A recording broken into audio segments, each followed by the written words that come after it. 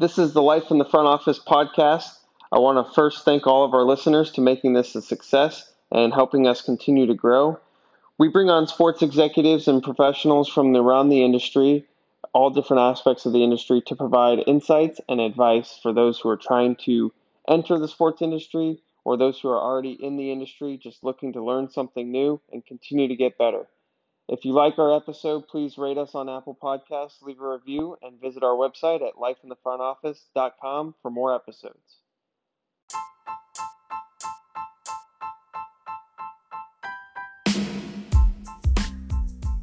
Welcome to today's episode on Life in the Front Office. I'm your host, Jay Kirschman, and today I've got Rick Burton, a co-author of mine with 20 Secrets to Success for Student Athletes Who Won't Go Pro, and is currently the David Falk Sports Management Professor at Syracuse University.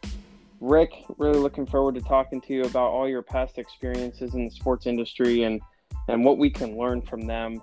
Really enjoyed, obviously, working with you on the book, but and we can dive a little bit more into that as we go along in the podcast. But you have quite the amount of experience in multitudes of the industry, so would love for you to kind of give us your story on how you got to the academia space and what you've done in your career. Rick, welcome on the podcast.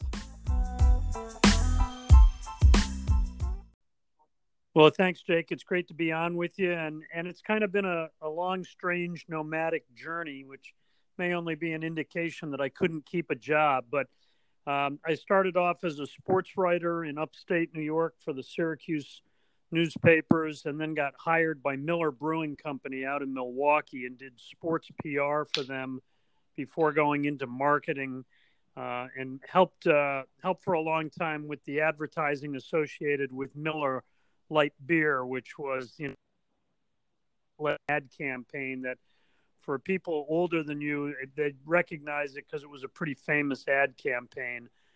Left Miller to go to work for a sports marketing agency in Connecticut and worked primarily with the National Football League, but also with Gillette, the Indianapolis Motor Speedway, and Universal Studios out in L.A., and then got an opportunity that was really counterintuitive to go teach at the University of Oregon, which was just starting a sports marketing program. And I just felt like it was a kind of a great opportunity to go sideways or just do something that didn't fit the normal trajectory for someone in the industry.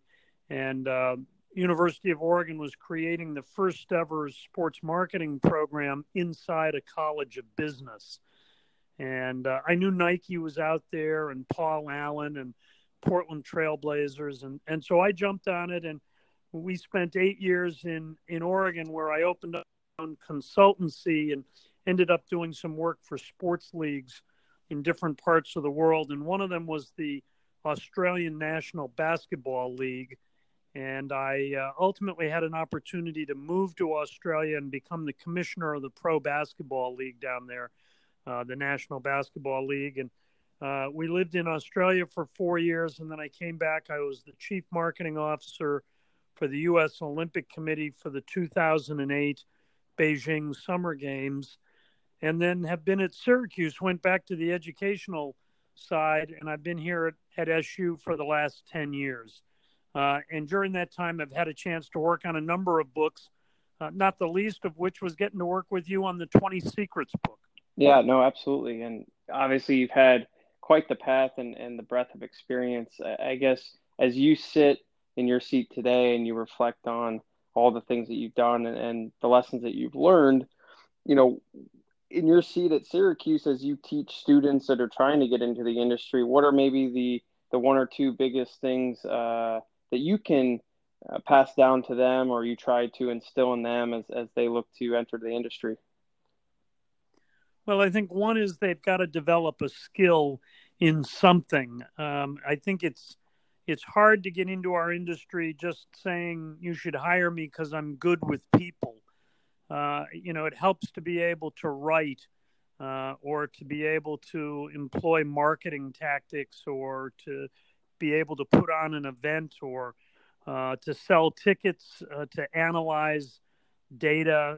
And we've just started a sport analytics program. Somewhere along the line, everyone in the sports industry is looking to make more money for someone.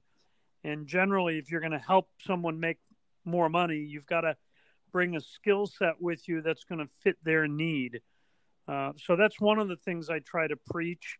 And I think the other is just that to understand capitalism, you've got to be proactive. You've got to be efficient in terms of how you think about problems and being able to, as Wayne Gretzky once said, skate to where the puck is going. So a lot of what I'm trying to talk about now is how gambling is going to change the sports industry, how esports is going to take revenue from the traditional model, and getting people to understand that it's not 1970 any longer. It's really 2020.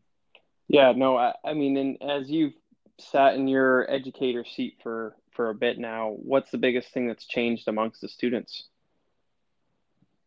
Well, I think, we hear a lot of times that this generation is entitled. I'm not convinced that that's accurate, but I think they expect to be amazed on a kind of regular basis. And they've been used to short bursts that come from things like Facebook, social media.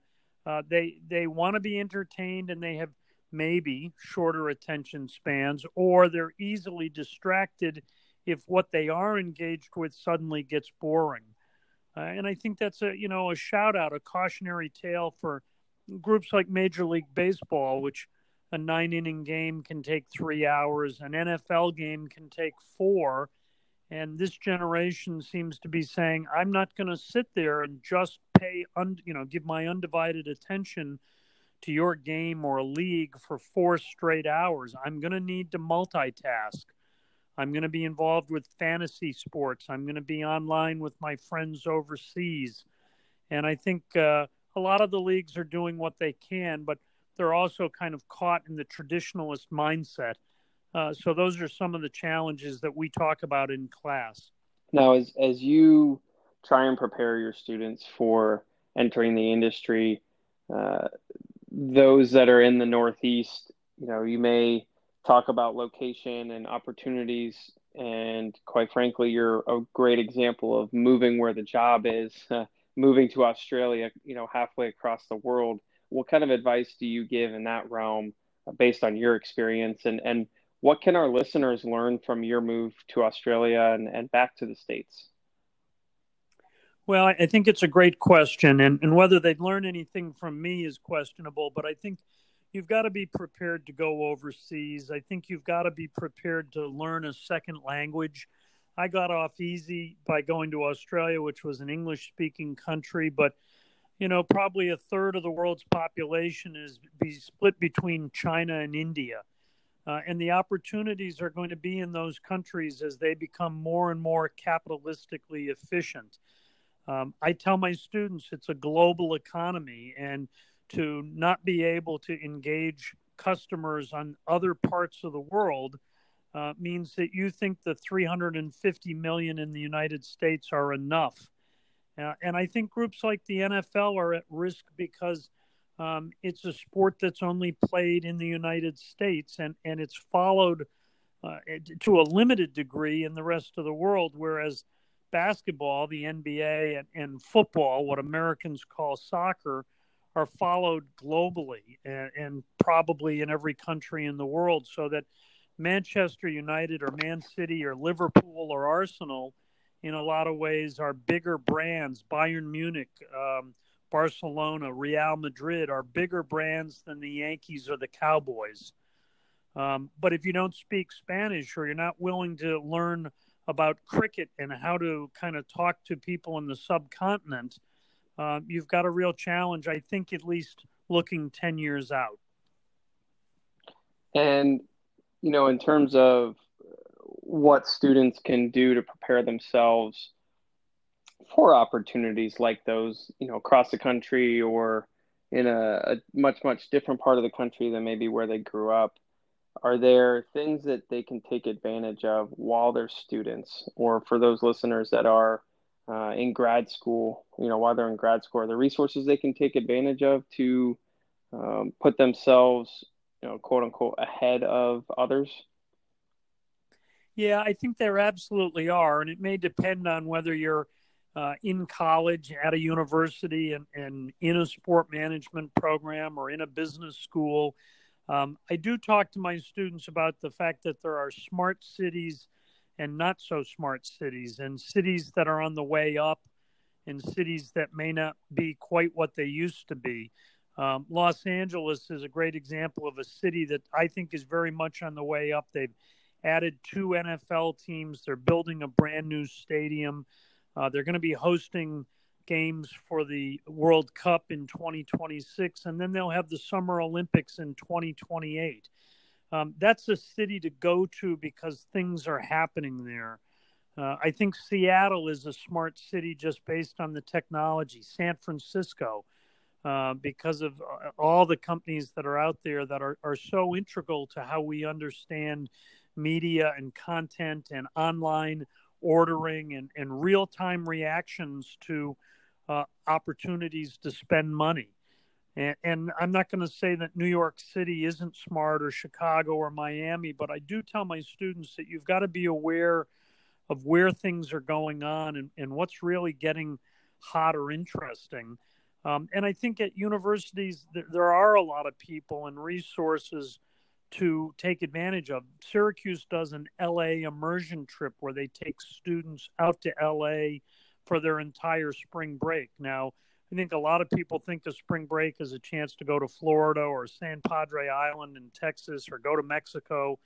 But a lot of our students are making the choice to spend their spring break in an immersion program that is going out and really talking to all the leaders in Los Angeles. And my guess is that a lot of universities are really creating opportunities like that for the people that are really committed to getting into this industry. No, it's fantastic. And, as those students get into the industry, they help those who are coming behind them. But let's talk about being in the industry and then moving your way up. We kind of know that there's some sort of level in which people start to weed themselves out of the industry. And then there's a certain point in many careers where they're kind of in for the long haul.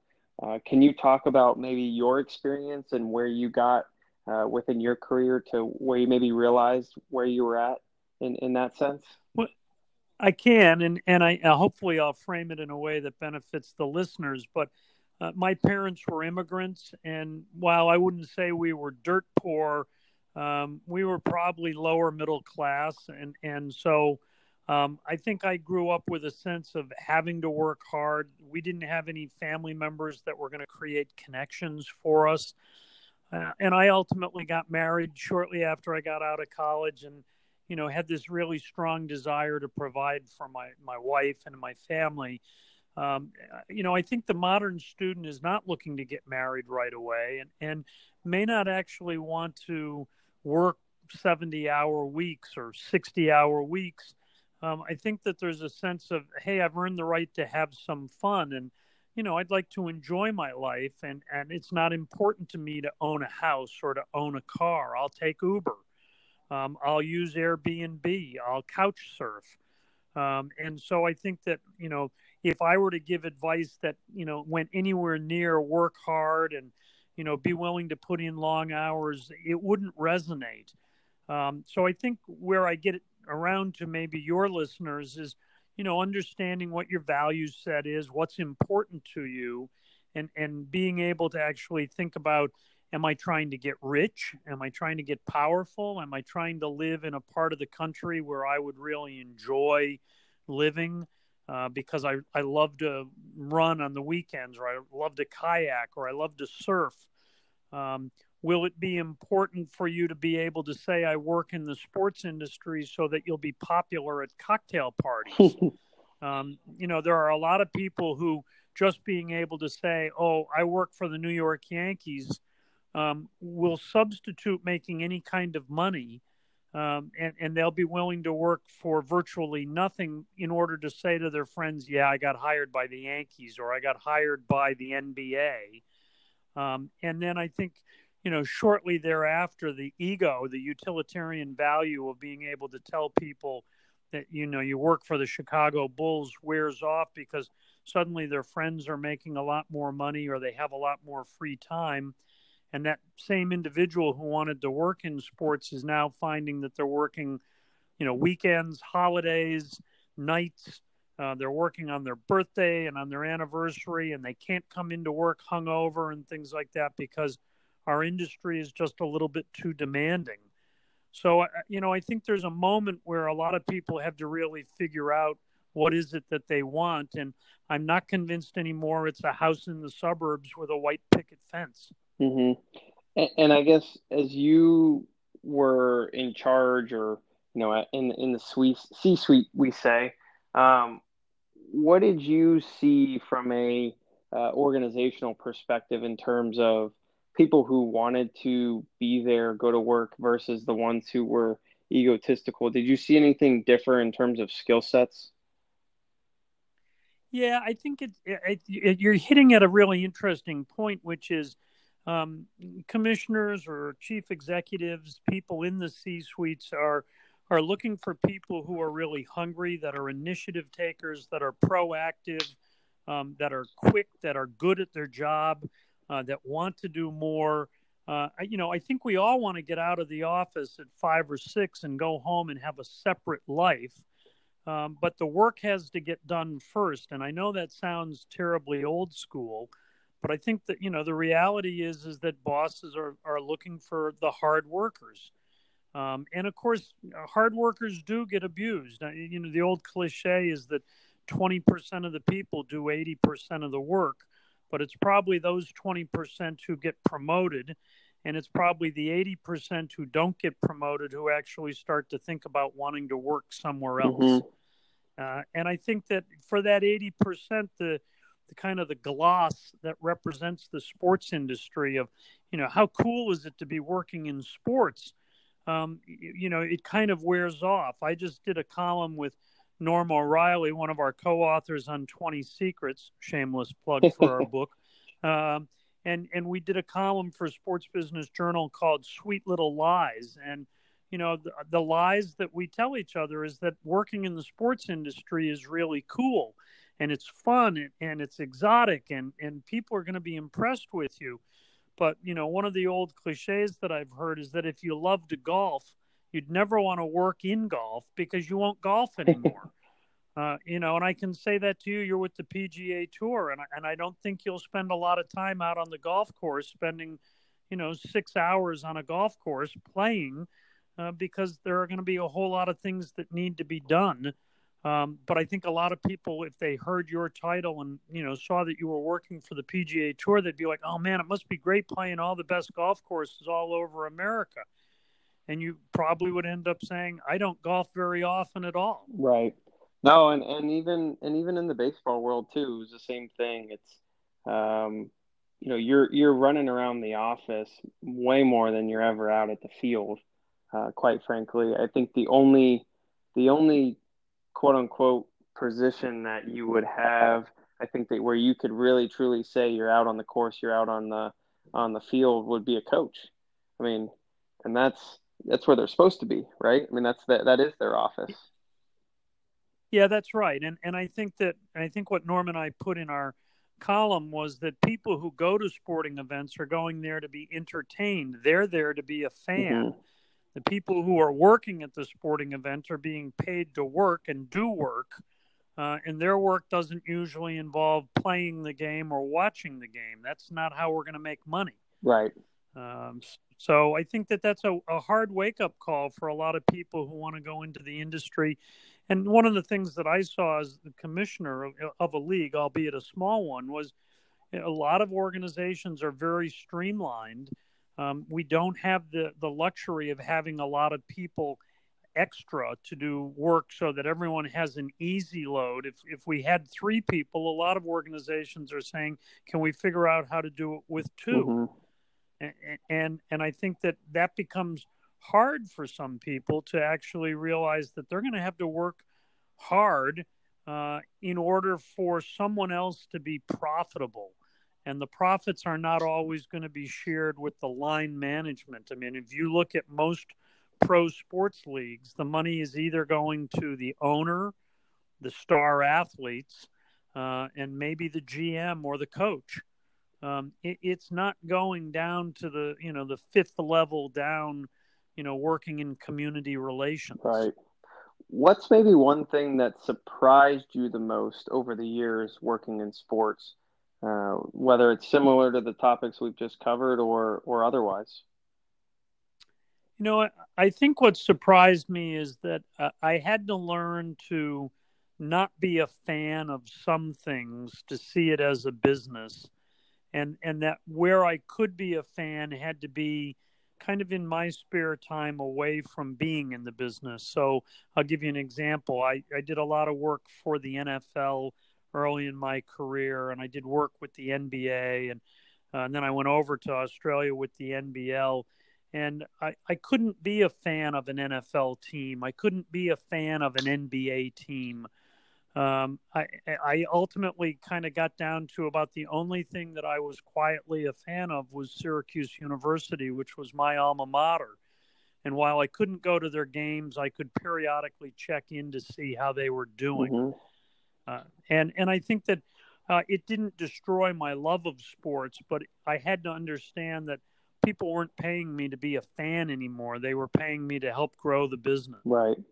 And so when you sit in your professor seat, the educator seat that you're in now, does that change? And then I guess also shed some light on to how the academia world differs from actually working in the front office day to day. Well, I think the old adage that I share with people who think they'd like to teach or, be in a university setting is that those who can do and those who can't teach. And it's really unkind to all of us who teach because I think many of us still can do many things, but the longer you're out of the industry, the less you're on the cutting edge, the less you're dealing with the realities of what's going on. So I can talk about drone racing and how drone racing is going to get bigger or how esports is a global phenomena, but I'm not working in esports. And so it's going to be very difficult for me to know exactly what's going on because I'm not actually walking behind the chairs while the players are playing. I'm not staging those events. And so there's a beauty to being able to teach and inspire people and provoke young students to be curious and to think about, what they'd like to do with their lives. But I always need to be careful with, my ability to tell them this is exactly how it's going to be when you get out there, because it's already light years different from how it was 5 years ago. Right.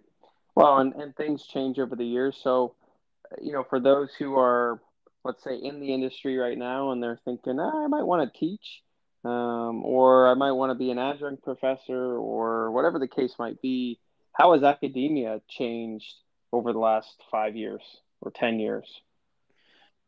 Well, it depends on the school that you might be involved with. Just to use Syracuse as an example, Syracuse is a research university, and emphasis is really placed on research. And yet in the sports industry, you'll find that, most pro sports leagues and teams and professional sport organizations are not looking to academic journals to rethink how to sell a sponsorship or how to think about, running a team. But if you're a doctor, there's a really good chance you're looking at the Harvard Medical Journal, and you're keeping up with kind of the most recent discoveries in surgeries or in cancer, invasion. It's so. One of the things is I think for people in the industry who think they might like to be an adjunct or teach, you have to understand, are they looking for you to teach a lot of classes based on what you know, or are they potentially looking for you to do research and be part of a tenure track system where you're going to, need to think about getting your PhD and doing a dissertation and being committed to the goals of the academy? I think most of the people who are in the industry are not interested in going back to school to get a PhD or in doing a deep dive on a research topic. So many of them, if they come into the academy, are really thinking about, how do I teach and stay relevant? Right. Well, and I guess as you went through school and you see all the grad schools out there, there are obviously a lot more online schools now, right? And even more and more sports management programs where, you said you were tracking the cities that were on the up and up or not on the up. And in terms of the sports management landscape, where do you kind of see that going in the next 5 years or so? Well, theoretically, you'd have consolidation that some programs would not be very successful and others would get bigger, possibly at the expense of some of the smaller programs. I mean, I think there are a handful of great programs out there that have built reputations. Certainly, your alma mater, Ohio U, is kind of the grandfather of them all, and I think they continue to have great cutting edge faculty there. The University of Oregon, where I was, Syracuse University, where I am now, UMass has long had a big reputation. I think Miami is doing some really interesting things. But again, it's not to, and my apologies to anyone who listens, and I didn't name their school because there are a lot of great ones, but there are some programs that have a single individual trying to run it kind of almost, spare time. And some programs that have, 20 faculty members and they're generating research and they're putting on conferences and symposiums and, have put a lot of energy into helping the students design the career that they want and helping them get internships or capstones. And so placement has become, I think, a huge part of these sport management programs. And students have to be thinking about, is this school going to be able to help place me or give me the knowledge that I need to have a skill set that's going to be worth something to someone? Right. So for those who are thinking, which school do I go to? You want to try and look at the network, right? The network of people that have maybe gone there. If you look at the industry and you connect with folks, you maybe that's how I got to Ohio, as I started to connect with some people in the industry, and I started to notice a trend that, one after another had gone to Ohio U for the grad program, and so I found more out about it, et cetera, and the rest is history. But as as I'm going to kind of, as we start to wrap up this episode, dive into your writing experience. I find it fascinating because I think you would agree, but writing is almost a lost art in these days with technology and social media, et cetera. We obviously did the book together, and you've got plenty more on your resume. But what can people learn from the writing process that maybe people don't really pick up in today's society, day and age?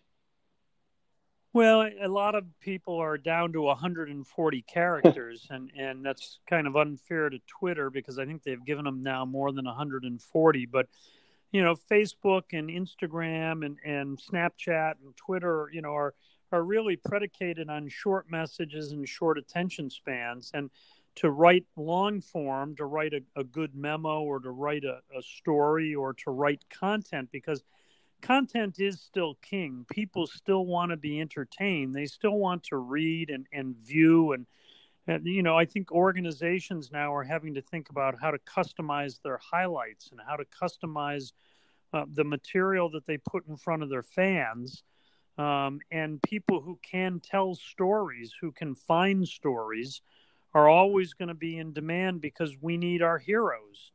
And it's not enough to just throw a touchdown pass. I need to know, how did he get so good at throwing touchdown passes? And, what was his journey to go from, the sandlot to high school to college to the pros and overcome injuries. And there are people who want to know about those things. So I don't think, the creation of content is going to go away, but, the next generation is going to have to figure out, how do we need to tell that story? And as you're as Syracuse is a journalism focused school, what are some of the things that you've learned having been there for a bit that you can share on the storytelling side for those who are either in that part of the career or interested in it as they look to opportunities in the industry? Well, I think one of them is that, and I tell this story, and it's not original on my part, but that when I was growing up, people read books, and books are kind of like scuba diving. It's kind of like doing a deep dive, and I think today's reader or today's consumer is much more like a person on a jet ski, and they kind of skim along the surface. And when they come to a place, they may be willing to swim, kind of as it were, to get in the water, but to get them in the water, you've got to really be interesting. And columns these days are, 800 words, 600 words, 1,000 words. We're not talking about writing in some cases more than 2 pages of typed copy, but you better make sure that those 2 pages are actually interesting, and that every sentence works for you, because if you're boring, the jet ski is going to move on. No, that's great. That's a great analogy. And I guess as we wrap up, though, I guess the last thing I've got for you is in your Olympics days and as we prepare for the 2020 Tokyo Olympics, what's something that the average person who works in sports may not know because, again, they maybe haven't worked in the Olympics?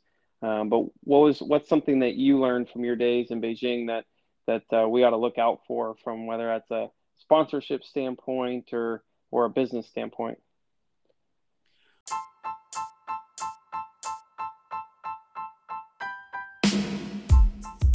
Well, my suggestion or offer would be that countries and the cities that host the games always have an agenda of what they want to accomplish. Sydney in 2000 wanted to use the games as a tourism device to get people to come to Australia. Beijing in 2008 wanted people to understand that China was coming out as a major economic power, and that you could do business in China and become very successful based on the number of people who live there. Tokyo has said they want these to be the technology games. And I think Americans who could be listening to this podcast might think that their technology is cutting edge or up to date. And we're usually a generation or two behind Japanese and Indonesian and Singapore and Korean technology. And so my advice to people who are thinking about the 2020 game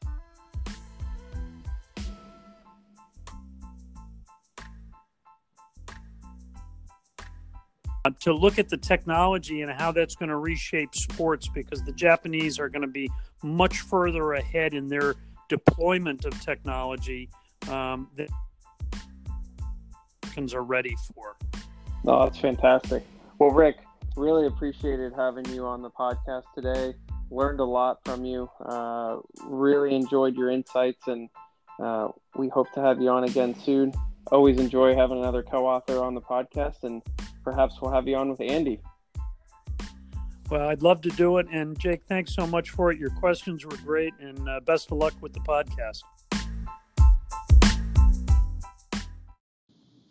I want to take the time to thank you for listening to Life in the Front Office. And if you liked our episode, please rate us on Apple Podcasts and leave a review. We greatly appreciate it. And for more episodes, visit us on Apple Podcasts, Spotify, or on our website at lifeinthefrontoffice.com. And please continue to share with your colleagues on social media and help us continue to grow. Thanks.